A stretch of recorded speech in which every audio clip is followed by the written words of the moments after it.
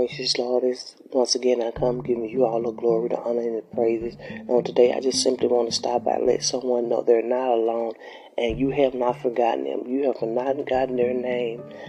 In Isaiah 41:3, it tells us, "Do not fear, for I have redeemed you. I have summoned you by your name. You are mine." No matter what trials and tribulations you may be facing, just know you're not facing them alone. That God has you, He's with you, and He knows your name. God bless and have a great day.